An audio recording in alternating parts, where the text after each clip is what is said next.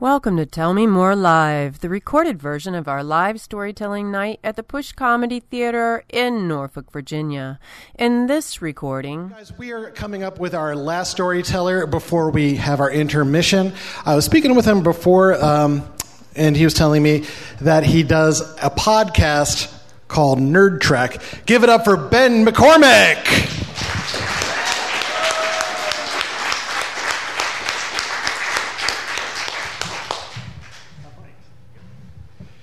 All right, hey. So, as Brennan said at the top of the show, smell is a powerful sense. Smell memory is this time travel device that we have built into us. You walk into a room, you smell something cooking, you're instantly in your grandmother's kitchen. You walk outside, you catch a whiff of the grill, and you can remember your dad when you're 8 years old and he's standing in front of the grill and it's the 4th of July and all the emotions that go with that. And you have this power, and I envy each and every one of you because I was born without the sense of smell. It's a condition called anosmia, and you just can't smell. So this was a thing that I just didn't recognize when I was a child. Because you don't know that you can't smell. You know, if you're a kid and you're born, you can't see. People notice. If you can't hear, people notice. But if your Uncle Fred, has a bad case of gas and you don't react to it, then you become the favorite nephew because you don't complain. That's what it is. And so I'm a little kid. I'm 5 years old, and like every 5-year-old in the 70s, your life is, on the street. It's Sesame Street. And that was the high point of my day, was getting there in front of the television, and my grandmother would set me there, and it was like free education. You have Sesame Street. This was the big event of my day. And so on my 5th birthday, when I got a book from Sesame Street, this was the best birthday ever. And it was a book called Hear No Evil, See No Evil, Smell No Evil. And it was a scratch and sniff book. And so I would read the book, and there's all my favorite characters, and they've got a new rec center on Sesame Street, and they're going to paint it. And on the first page, there's the paint buckets, and you scratch the paint buckets. And then the other characters complain about the smell, and so the whole story is this whole little hilarious, one after the other page of, oh, let's bring roses, and oh, you scratch and smell the roses. Oh, he brought tuna. Oh, now you smell the fish. And so there were all these smells, and it was wasted. And so years later, my grandmother had passed away, and I'm going through storage, and I'm cleaning out all the stuff, and there's that book. And as I go through it, all of the stickers with the smell have just been scratched furiously and worn through the pages because there was this little 5-year-old just scratching, hoping that he could get a smell of that paint or of the roses or anything, and it just wasn't there. So this goes on, you don't notice, and when you think, you start noticing other people reacting to smells, and you think, okay, well, maybe I haven't learned how to smell yet. I have to figure this out because everybody else has it, so you don't understand that this is something that you should already have. This should be part of you. And so, and you don't want to let on because then the other kids know, oh, you're a baby. You haven't figured out how to smell yet. You're lame. So, you keep it to yourself. You fake it. It's like, oh, man, what was that? Yeah, whoa, that was a bad one. Wow. And you learn little things. But my parents being like the hyper-attentive parents of the 70s, when we weren't busy playing lawn darts, they occasionally paid attention to us. And they figured out around the 6th grade, something's wrong with Ben. Because we're sitting at dinner, and I open a jar of what, and it had turned, and so this horrible smell fills the kitchen, table. And my mother's like, don't eat that. What are you doing? I'm like, what? I have no idea. And suddenly now she's like, I should probably ask questions because my son is about to eat rotten food. Which, that was a breakthrough for her. It was a change. So she at first will not accept that I can't smell. Don't lie to your mother. I don't. Back and forth, and finally she learned. Is accepted. Okay, maybe he can't smell. This happened to be one of the years that my family had insurance, which was kind of on again, off again kind of thing. So this was, lottery. I get to go to the doctor. So I go to the doctor. It's at, this is in Alabama, in Birmingham, at the Children's Hospital, which is a great medical institution. But they take me down there, and of course, then I have to get a full examination because if you're not bleeding, you're not going to the doctor. That's just the way it was. Well, now there's this weird thing, and you can't smell, you're a freak. So they put you through the whole full exam, you get all the blood taken and the work, just like, okay. I'm a sixth grader. I'm like 11, 12, I don't know. And it's this ongoing thing, and the doctors finally get around now. They've done all the blood work. They've done all the poking and prodding that has nothing to do with my nose. And so now they're like, okay, let's highly scientific methodology here. We're going to put a blindfold on him, and I'm going to hold things under his nose and see if he reacts. This is me at the test. The entire test. So it was, very eventful for them. Are you sure? What about now? I'm pretty sure they were trying to trick me at some points where they weren't holding things. Okay, how about now? No. I would react to ammonia and alcohol because I guess the chemical reaction of it burning the actual skin inside my nose was something to go, oh, okay, that was something. I don't know what it was. So they now are scratching their heads, and the doctor prescribes a nasal spray 3 times a day until your next visit next month. I've never taken medicine like this, so I'm like, not going to do that. I'm talking to my parents, and I'm like, nah, I'm not feeling that. Just something in your nose and spray, that's insanity. It wasn't yet deep into the 80s, and I knew that would have been a good thing, but then it wasn't. And I'm wondering, what are they trying to do to me? And the next stage of it, though, was, well, we've got the physical side of it working out. We need to know if maybe there's a mental block. Maybe it's all in his head. So we have to take him to the child psychologist, which, granted, I probably should have been seeing well before this, but that's another night. So the doctor's there, and we talk, and he asked me about my day and the things that I do every day and going to school and my friends and this and my habits and what do you do after school.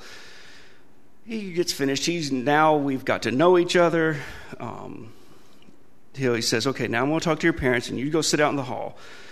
I was a very precocious child. I was reading on like a 9th grade level when I was in 2nd grade. I was worrying about nuclear winter in this age group. Okay, this was because I read the wrong books.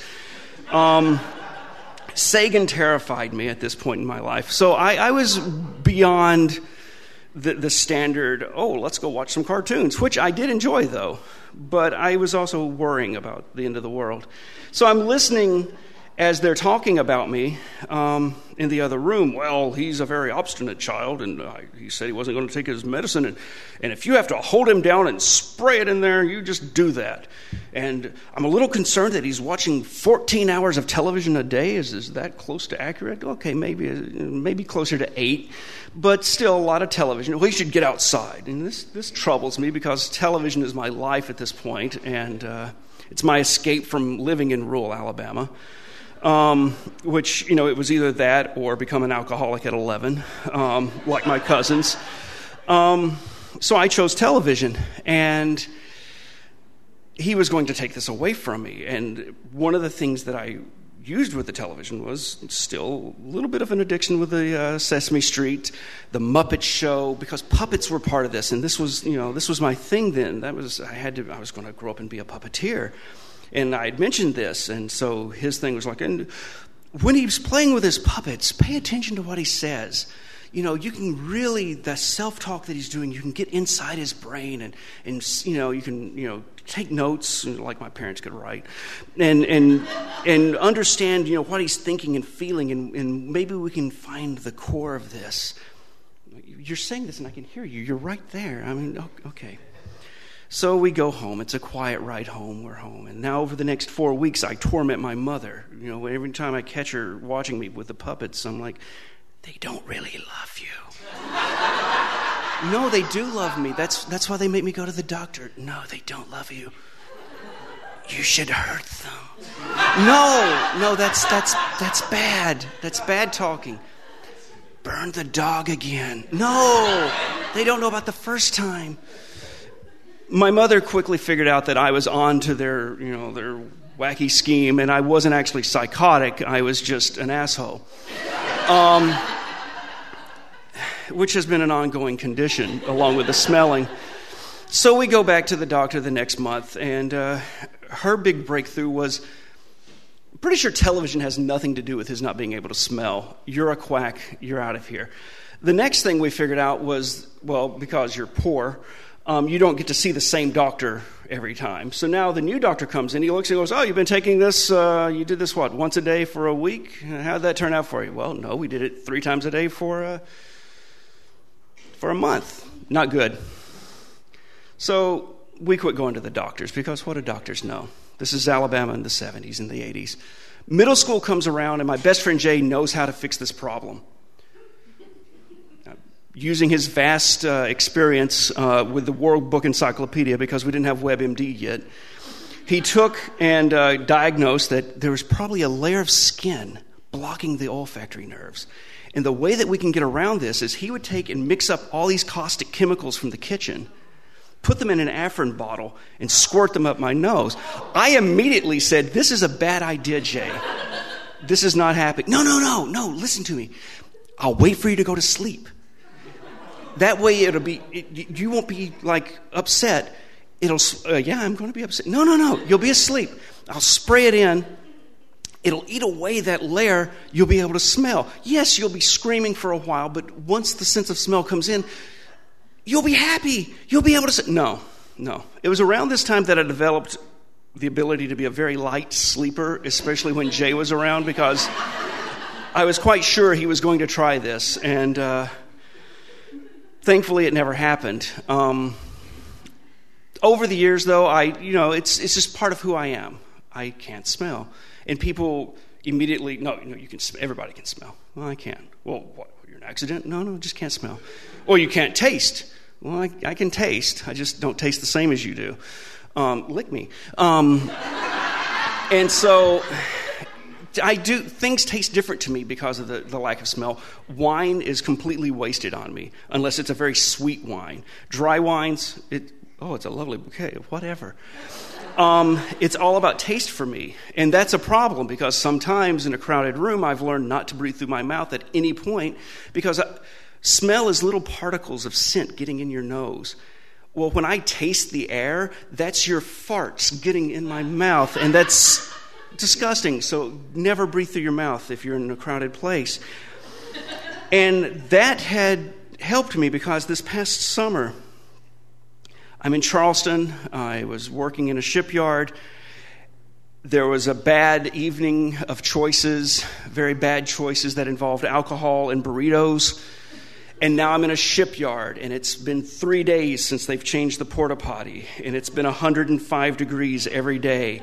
And those bad choices have, come back to haunt me now. And nature's calling long distance. It's an emergency.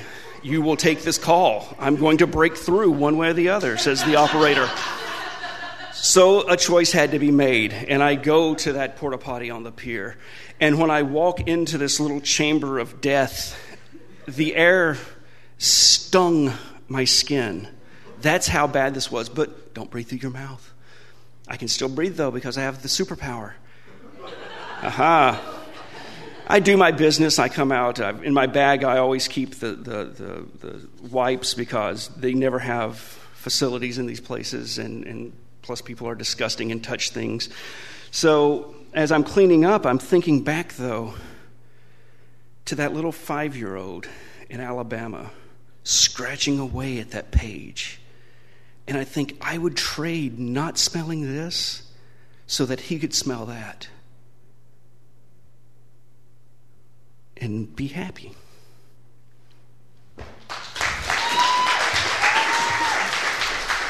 If you'd like to tell a story like this one, or just enjoy the show, visit tellmemorelive.org. That's tellmemorelive.org, where you'll find a list of upcoming shows, plenty of ways to pitch your story, and our podcast featuring storytellers from previous shows. Until next time, thanks for listening to Tell Me More Live.